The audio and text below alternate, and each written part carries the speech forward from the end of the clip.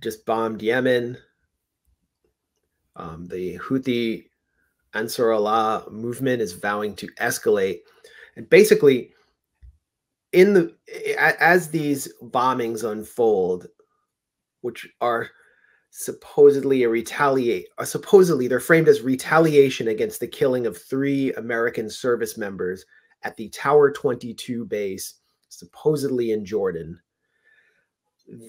All the reporting is retaliatory strikes. I was watching local news last night, and retaliatory strikes were framed only as that without any context, and Israel is never mentioned in the context of these strikes or the American presence in the Middle East. There have been strikes also on over a dozen targets inside Iraq and Syria, and it's still kind of questionable where this drone strike by Iraqi resistance groups, I don't know if it was Al Redwan or which, or was the, it was one of the Hashd al-Shabi groups, the People's Mobilization Units that are presented to us as Iran-backed. I don't know if this was in Jordan. The Jordanian government initially denied it. Then I saw a statement by the Jordanian ambassador in Washington confirming it was in Jordan. But regardless, what the hell is Tower 22, and how many Americans even knew it existed beforehand? Yeah, exactly. Yeah. And do I trust Jordan walking back an initial claim when they're such a client of the U.S., as exemplified by the fact that they have a U.S. military presence in their country? And I wouldn't surprise me at all if they got pressured into walking back their initial pushback on the U.S. when they said that this did not take place on our side of the border. This took place in Syria. And the reason why the U.S. would not want people to know it was in Syria is because their presence in Syria is not authorized by the local government. Syria doesn't want them there. They're there illegally. It's like the kind of thing that the U.S. rails against all the time in Ukraine when it comes to Russia. It's a illegal occupation that is not welcomed by the local country. So U.S. has every incentive, if indeed this took place on the Syrian side of the border, to claim it took place on the Jordanian side of the border. Yeah, they're covering up the fact that they are occupying at least 1/3 of Syria. They won't leave. Trump's withdrawal plan was sabotaged from within. Yep. Biden's determined to maintain the U.S. presence there. It has and here's what it looks like, or here's what it looked like. Right on the other side of the border from the previously unknown, basically secret base, Tower 22. This is Al Tanf, which is an illegal U.S. base inside Syria on the other side of the Jordanian border. And on the right, you see a U.S. Hummer with the, an American with a mounted machine gun, an American flag. On the left, what do you see? Those are Salafi or jihadi fighters who were basically being recycled through that base after Donald Trump kind of was gradually rolling up the dirty war on Syria, in which jihadist bandits, including ISIS, were deployed to try to destroy the Syrian state. So this is the illegal destabilizing activity that took place and is probably still taking place in Al Tanf. Actually, there have been airstrikes by the Syrian government on these very same forces. And this is what the U.S. wants to conceal from us. Yeah, and the claims that I saw out of Syria were that some of the forces that were hit in these U.S. bombings, these so-called retaliatory bombings by the U.S., hit militias that are fighting ISIS. Because certainly the U.S. is not fighting ISIS.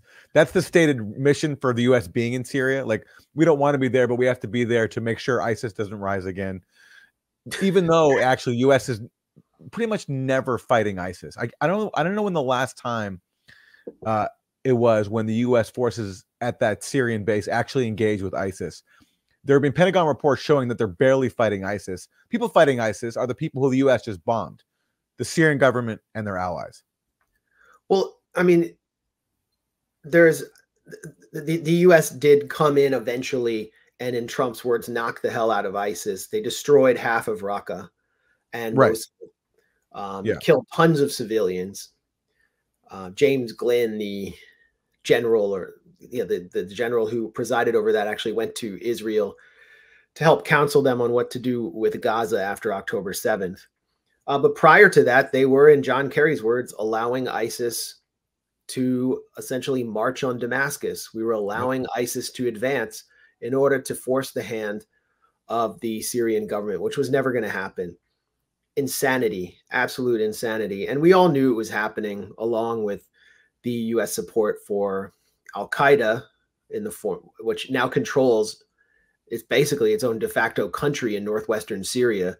And isn't it interesting how they don't seem very interested in resisting Israel or the US presence there? They basically, Al-Qaeda has been granted this kind of Turkish protectorate under the protective umbrella of NATO in northwestern Syria. So who is the US attacking now? It's all the forces that came together with the support of the IRGC and the late Major General Qasem Soleimani in order to defeat ISIS, to do the real hard work of destroying ISIS. And they're doing they're doing it first and foremost, most immediately, to protect Israel's strategic depth. This is Dana Stroul. She's now working for the Biden administration, but back during the Trump administration, she was part of a congressional study group, and she explained the real reason why the U.S. military is in Syria. The United States still had compelling forms of leverage on the table to shape an outcome that was more conducive and protective of U.S. interests, and we identified four. So the first one was the 1/3 of Syrian territory that was owned via the U.S. military with its local partners, democratic forces. Now, this was a light foot. Yes, the U.S. military owns 1/3 of Syria, according to Dana Stroul. Footprint on the U.S. military, only about 1,000 troops over the course of the Syria Study Group's report, and then the tens of thousands of forces, both Kurdish and Arab, under the Syrian Democratic Forces. And that 1/3 of Syria is the resource-rich, it's the economic powerhouse of Syria. So where the hydrocarbons are, which obviously is very much in the public debate here in Washington these days, as well as the agricultural powerhouse. But we argued that it wasn't just about this 1/3 of Syrian territory that the U.S. military and our military presence owned, both to fight ISIS and also as leverage for affecting the overall political process for the broader Syrian conflict. There it is. So you hear that?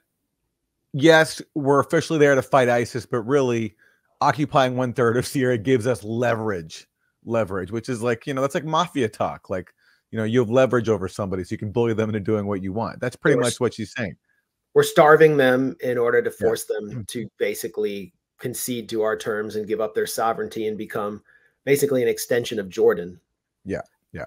And then she goes on to say another form of leverage is our sanctions, where we can keep their country in rubble because it's largely destroyed thanks to us, in no small part because of our dirty war.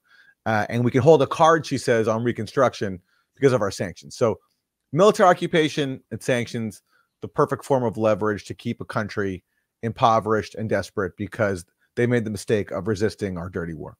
The people who now have to die because of her policy of stealing Syria's resources. These three people right here, these three soldiers who were just killed on the Jordan-Syria border. These are the soldiers who were just killed in that drone strike. And then now Biden is now claiming to avenge by launching more bombs across the Middle East. These are the people who pay the price of policies like Dana Stroul's, on top of all the people in the region whose resources she's openly bragging about stealing. Yeah, say their names.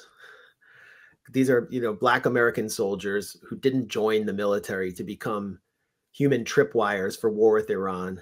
They didn't join to defend Israel's strategic depth. They didn't join to go off to a secret base in the middle of some desert hinterland on the border of a country that the U.S. is seeking to destabilize.